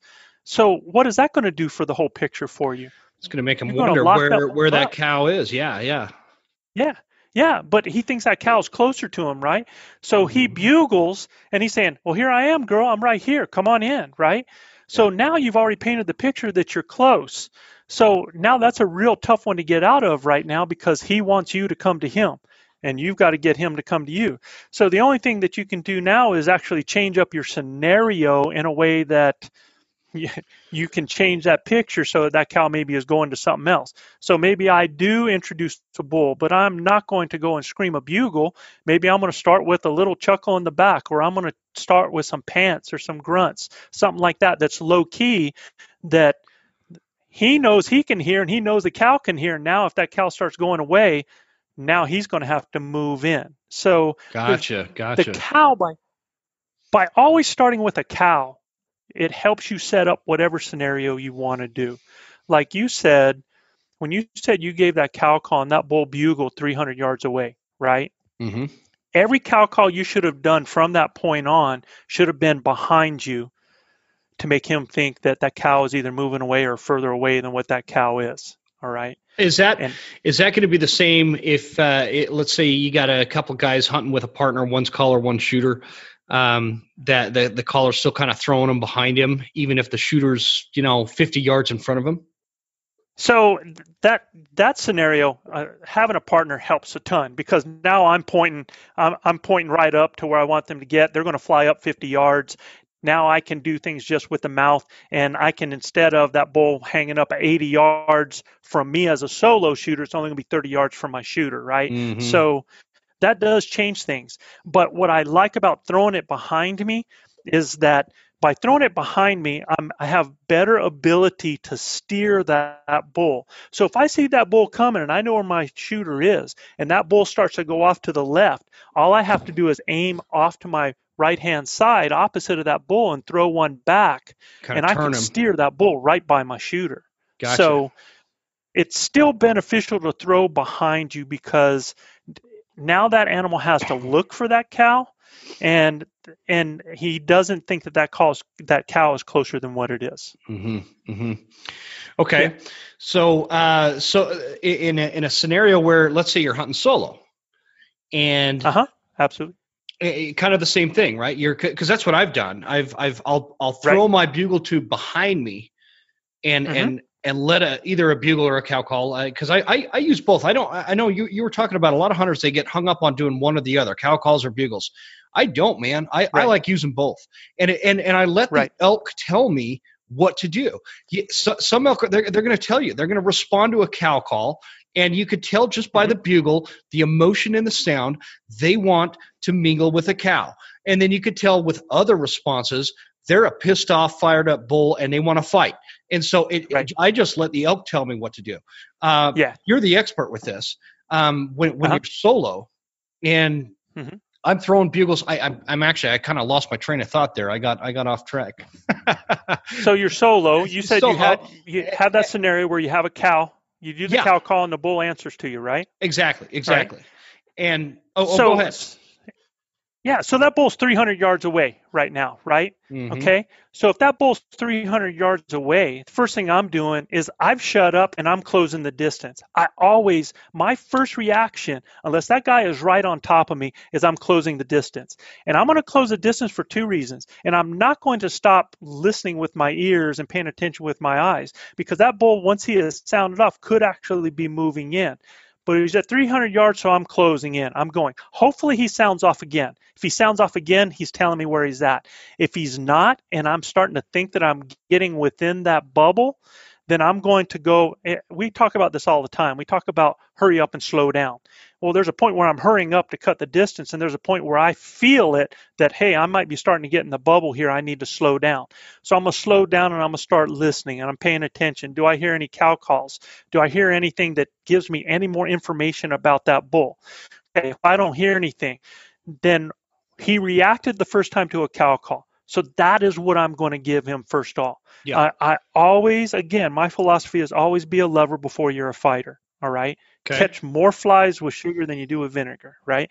So uh, I'm going to go ahead again now, and I'm going to do a real light cow call back behind me, just a single. That's all I'm going to do, and see if I get a reaction. Okay. Okay. If I don't get a reaction, you still have to be patient, because when he hears that, depending on the time of the year and the mode of these animals and what's going on, because there's a lot of things that variables that come in here, I still have to be patient, because when he heard me do that cow call, and he did hear me, I guarantee you he heard me, man. If he heard me from 300 yards and I've moved in now and I threw a little light cow call, he's heard it. But Can you give sometimes us an what they do idea? is, Can you give us an idea when you say you're closing the distance? How much distance are you? You heard him. You guessed him at 300 yards. 300 yards, How right? much distance are you talking about before you're in quote unquote their bubble? So I figure anywhere between, this kind of, okay, it's a good question, because sometimes an animal, if they're moving towards me and I can tell they're moving 200 yards, and I'm good, right? Mm-hmm. Okay. But if I'm trying to get in that animal's bubble, I'm trying to get that 150, maybe 100 range, depending on the terrain and the cover, because some areas are not don't help you with that. If it's very, very open, you got to be real careful about that. If it's a real thick area, it's way more conducive to getting into that 100 and still being noisy and throwing a cow call, because again, it just sells the whole scenario for you. If I'm coming in and that bull hears noise and I throw a cow call back, but he still can't see me because of the thickness, Uh-huh. man, I'm starting. That's a great situation, because he has come in, and he has to come into my comfort zone or my shooting range in order to see where that cow's at. Gotcha. I tell people that open area is great for seeing elk. It's not great for killing elk. The Yeah, thicker, the better. I don't. I see. That's one of the reasons why I'd be reluctant to come down to New Mexico is I feel like there's a lot more open area than what I'm used to. And so Uh-huh. I don't know. Like Mm-hmm. I grew up hunting mule deer that way, and so it's not like I'm foreign to it. But for calling in elk, I don't know how guys do that when it's super open like that. Well, there's a couple things you can do. You can use a terrain. You can use a dips and rises, so that animal has to top out or has to come up, Mm-hmm. to see you. So you can use those in those kind of areas. Decoy is another hot topic to talk about that can really change things for you. But or you do it so that that animal's on a different level and has to come up to your level. If you look on our base camp, there's one where I talk about using the terrain, and I'm in a very open area, and this bull actually comes from a lower area, and he has to come up in order, and he walks by me at 20 yards because he's looking for me, because I've thrown those calls back behind me, and he's trying to determine and trying to locate, and he's not able to see from that level down. And people have said that bulls don't like to go uphill. Hmm. Uh, I tell you what, man, you paint They the do. right scenario, they're going to go uphill, downhill. Yeah. Yeah, Yeah, I don't definitely. subscribe to that theory at all. That I understand that if you're bugling with a bull that wants to fight and you're in that challenging bugle mode, Right. The elk, the bull will feel a little bit at a disadvantage if it's real steep terrain to come from below. But it's so easy to Right. maneuver onto the side hill and get on the same level with that bull. It should be a non-issue. But like you were saying, you're a lover before a fighter, and if you're cow calling that bull in, they don't give a damn if they're going up or down. They'll yeah, I agree with that. I don't worry about it. Yeah, I guess is absolutely. what I should say. And Yeah. And you go back to that scenario where I've moved in on that animal 150, 100 yards, right? And I throw out a cow call and he does not respond. My first thing to do is right now I'm still shutting up, right? I've thrown up that cow call there and I'm looking because at that point, that guy could just be walking in. He could have just been waiting till he heard that cow. And then once he hears it, and if you watch enough elk, you'll see stuff like this. And now he's just walking in that direction. So that's where you really have to pay attention. Now, if some time goes by, a couple of minutes, and I haven't gotten anything there, I'm going to cow call again, and I'm going to start introducing a situation as to why that cow's not going to him. And I'm going to introduce a bull, and I'm going to introduce it in another fashion. I'm not going to go all crazy or anything like that. I'm just going to start introducing some bull noises that are going to show that maybe there's a bull there tending that cow. It could be glunking, it could be some panting, and then those are the types of things that I want to work with that and start maybe throwing a couple other cow calls. I'm going to actually grow the situation of that single cow that has when that cow has been located right there and now go to an actual group that's moving in, maybe some cows with a bull that's tending them. So now I'm introducing a scenario that I can play up and try to get that bull that's in that area, because now we're kind of in a cold calling situation if he's not responding, right? And I'm Mm-hmm. going to try to get that so that he thinks now that there's a bull there that has a hot cow, and that's going to change the whole scenario. So when you're talking about these kind of strategies, does it vary greatly from like early September to mid September to end of September for you in your mind? Do the strategies change? Do your cold call or I'm sorry calling tactics change throughout the season as we're talking like early rut versus peak? Doesn't really change. No, not really, because one of the things that, you know, it's always the same thing. Whenever you're doing a call out there, I've simplified it. You're trying to locate, participate, irritate, exclude, or challenge. That's what you do with your calls, right? Everybody knows what the locating is. The participating thing is just when you're trying to get people that want, an elk or a cow that has that herd mentality that you just wants to be with you just because they have that herd mentality. Yeah. Irritate is that something, that if I have a bull with cows and I just want to irritate that bull, I can do things by trying to talk to his cows, not him, but talk to his cows.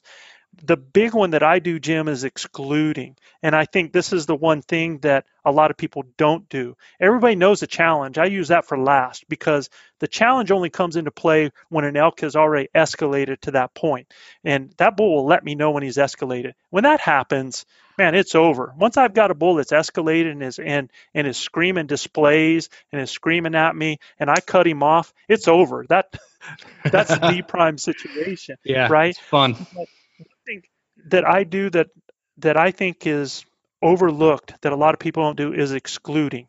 In other words, so many times when we have an elk that bugles, we want to bugle at that elk. We Hmm. want to engage that elk, right? And what I try to do a lot of times is I try to exclude that animal. Yeah, he's my target bull, but I'm not going to engage him. I start doing the cow calling and I start sounding like a bull with a cow. Either it's tending at this point in time.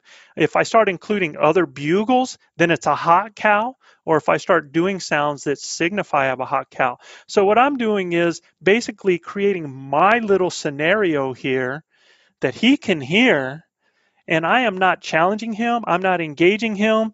I'm putting the hand up, stay away. We're all good here. And by doing that, by me creating that atmosphere and not challenging him, not engaging him, he wants to come and get involved in that. He wants to come check it out. So like communicating, but not communicating to him. Is that kind of the Right. general? And so Absolutely. when you're doing that, are you creating like I had I had Michael Batiste on with the Elk Calling Academy, and he was talking about this breeding sequence where he's not communicating to a I'm specific sorry, I elk. lost you just for a second there, Jim. Oh, did you lose me? I'm sorry. Can you hear me okay now? Oh, Yeah, I have you now, man. yeah, my Okay, go internet is ahead. saying Ask that it's question again. unstable. Okay. So I had Michael Batiste on, and he was talking about doing what is called a breeding sequence, where he's not communicating with the bull, but he's painting a picture. There's a hot cow, there's a bull. They're getting excited. They're Right. talking to each other, communicating with each other. Is that kind of similar to what you're talking about, or are you saying maybe not even using something where it's a breeding sequence? It's just you're communicating with a group of cows, and ignoring the other elk. Yeah. So it's a. I I think, think when you talk about elk and when you talk about scenarios, it's all pretty much the same thing, um, because the elk act in the same way. But yeah, what I'm talking about is I'm either going to do just a bull that is tending a cow or tending cows, and maybe that develops into a hot cow situation. Uh, and what I like to do is paint. I call it kind of a rut fest, where I'll sound off like bulls out on the side, either one coming from the right, one coming from the left, and then a bull that is tending that is has it. Maybe I guess you'd call that a breeding sequence of some kind. And are you still there, bud? yeah. I'm still here. I did turn video off temporarily. Yeah, I, I I did too. okay, and then we can Yeah, probably turn it back on here in just a minute. yeah, I turned it off just to make sure we didn't lose our audio. So yeah, what I want to do is I am creating my own party, my own scenario, my own situation. I'm painting a picture of elk converging, maybe satellites that are converging on a bull that has cows. Most likely a hot cow there, especially if everything is bugling out there. So if I start them kind of doing their little thing on each side coming in, and then I'm doing a sequence on the inside. Maybe I throw some displays out there. Then I'm painting that picture of a totally different group of elk than that bull that I'm targeting out there. So I am just not engaging directly at him. I'm engaging those other two bulls out to the side, or I'm engaging my cow here, displaying for my cow, and I'm doing glunks, I'm doing grunts, I'm doing pants. And by doing that, that my target bull is going to want to join that and is going to come into that. It's So when so super effective. so when he does want to come into that, because I really like this Mhm. topic. When he does want to come in, is he coming in letting you know that he's coming, or is he coming in silent, or is it kind of just a mix? So it's a mix. The bull we killed. So last year, Gilbert's bull, I brought in from over a half mile away doing this sequence. We actually got eyes on him at one point, lost him at another point. We got eyes on him again. Came uphill to where we were, and we're 30 Nice. yards in the trees. He comes to a little clearing, and he comes in bugling because it was that same situation. He could not see what was going on till he topped out. The topography kept him from doing that. So he tops out, and now he's looking for where everything's at, right? Mm-hmm. And all we had to do at that point is shut up, because it's just like the herd moved on over the ridge. So he's going to either make a choice. Now he has stopped in front of us at 30 yards. He's in the red zone now, but he's looking at us face on. And I mean, dude, he came straight up the hill. He bugled multiple times, but then he stood there for, God, it seemed like forever, but it was That's probably 8 minutes. And in that time, he's just looking the whole time. He never said another thing when he did that. Okay. And at that point, when he's head on to Gilbert, I know it's over, because all I have to do now is when that bull decides that he's going to turn one way or the other, I'm just going to freeze him, man. And I'm going to throw a bugle out. Gilbert's going to draw, and we're going to finish the deal. And it's exactly how that went. interesting. It was awesome. That is awesome. That's totally. I'm gonna try that. I love it, man. Um, yeah, this Oh, is. it's so cool, because you get to actually you get to it's like putting on a play, and you put on a play and you paint a picture. And there's so many times. How many times have you ever been the hunter on the other side of the fence, listening to a rut fest going on 300 yards away, and you can't go there because it's either in another hunting area or it's in private or something like that, and you're stuck listening to it. You want to be there. Well, all Yeah. I do is I'm like, well, screw that. I'm just going to turn the tables on them. I'm going to come way over in here and I'm going to be that rut fest. And I'm telling you, there's going to be satellites that are going to pull off of that and that are going to come into you. And to your point, I would recommend the listeners, if you are ever in a situation where you can see a rut fest going on or listen to a rut fest, but you can't access it, Hmm. experience that, watch it, listen to it, and you'll learn so much about what the elk are doing and what they want and how they communicate with each other by listening to something like that in real time. It's amazing to watch. So, anyways, yeah, no, that's a great point to bring up. You're kind of creating this.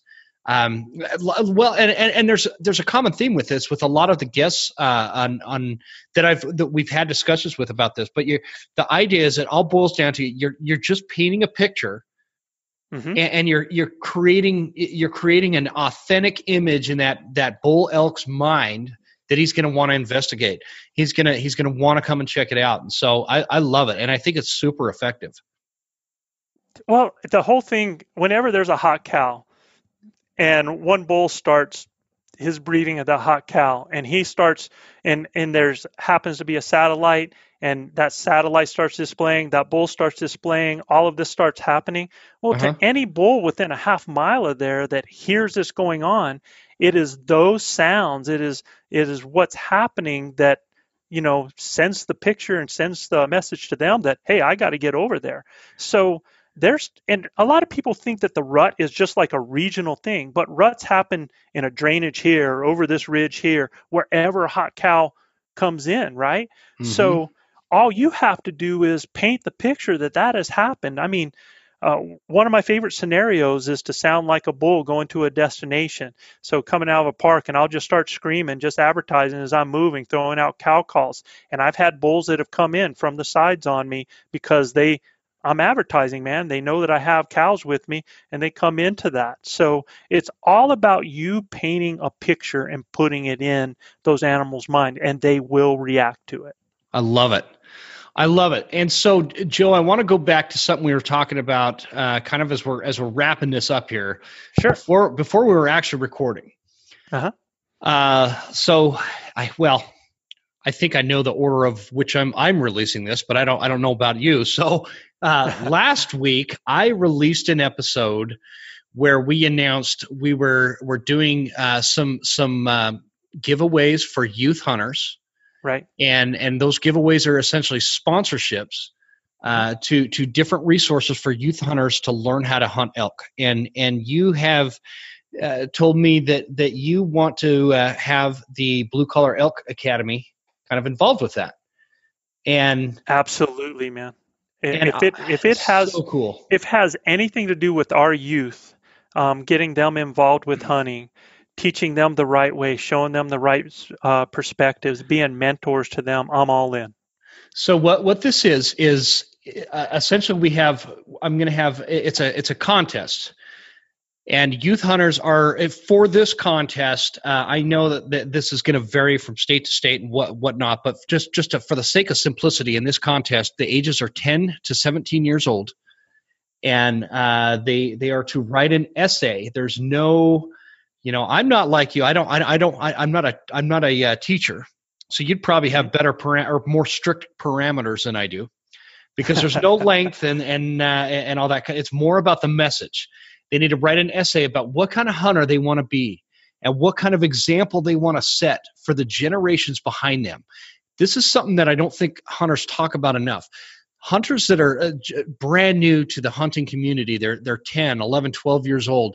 What they don't realize is now is the time to develop them as leaders because they have a generation behind them coming up. And Uh, and so nobody talked about that when I was that age. And so I want them to start thinking about what kind of leader they want to be for other hunters. And that's essentially the essence of the essay. And so when they write this essay, they're gonna send it in to me, and now I can add another prize, so we can have three prizes where they get access. One person is going to win access to the Blue Collar Elk Calling Academy, or I'm sorry, Blue Collar Yep. Elk Academy. Yep.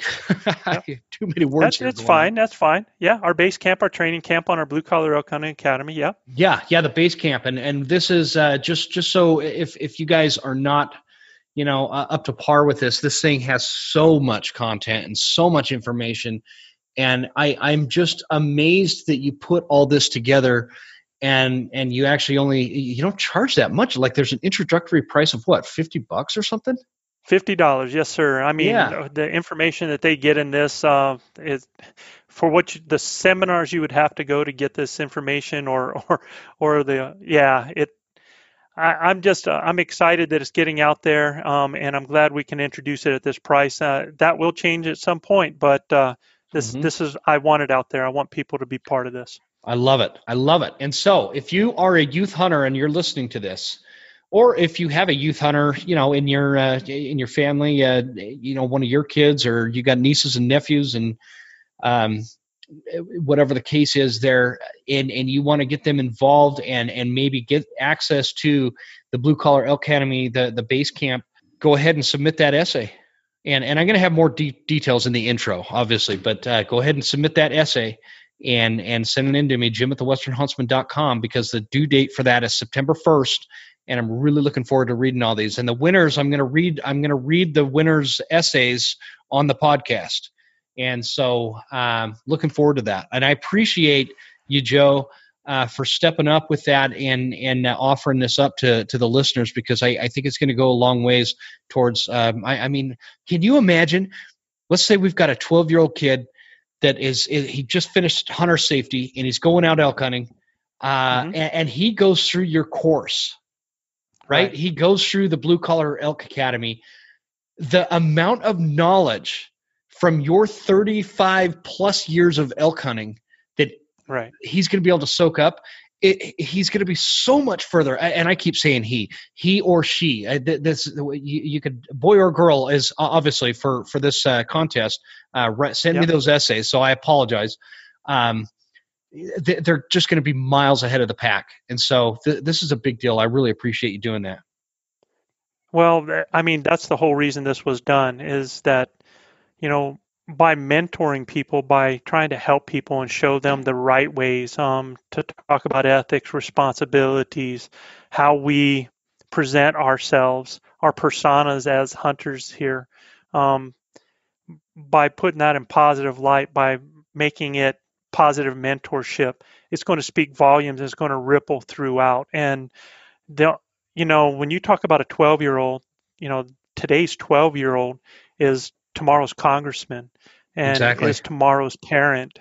And, they are the people, they are our future. And if this heritage and this tradition is to continue to live on and be free for all of us, then this is critical that we continue to mentor our young people and get them involved. Absolutely. Yeah. So critical. I appreciate you saying that stuff. It's so important. And I think that, those of us that are getting a little bit long in the tooth need to start, just kind of stepping up and highlighting the importance of youth hunters and getting them involved. And keep in mind that there's a lot of youth that want to be hunters and they don't have a mentor. Whatever their circumstances are, there's things out there to where we could become your mentor without physically taking you out, or physically being there on the mountain with you, and that's what I want to become for anybody that's young and wanting to get involved in hunting, and this is a great way to do it. So, Joe, this has been a fun conversation, man. Super, Jim. It's going to be a fun conversation. Oh, thanks, man. This has been fun. I'm really excited to get this one out there, and I appreciate you coming on more than you know. Absolutely, it was my pleasure, Jim. I've totally enjoyed what you've done, man. So thanks a lot for having me. Thank you.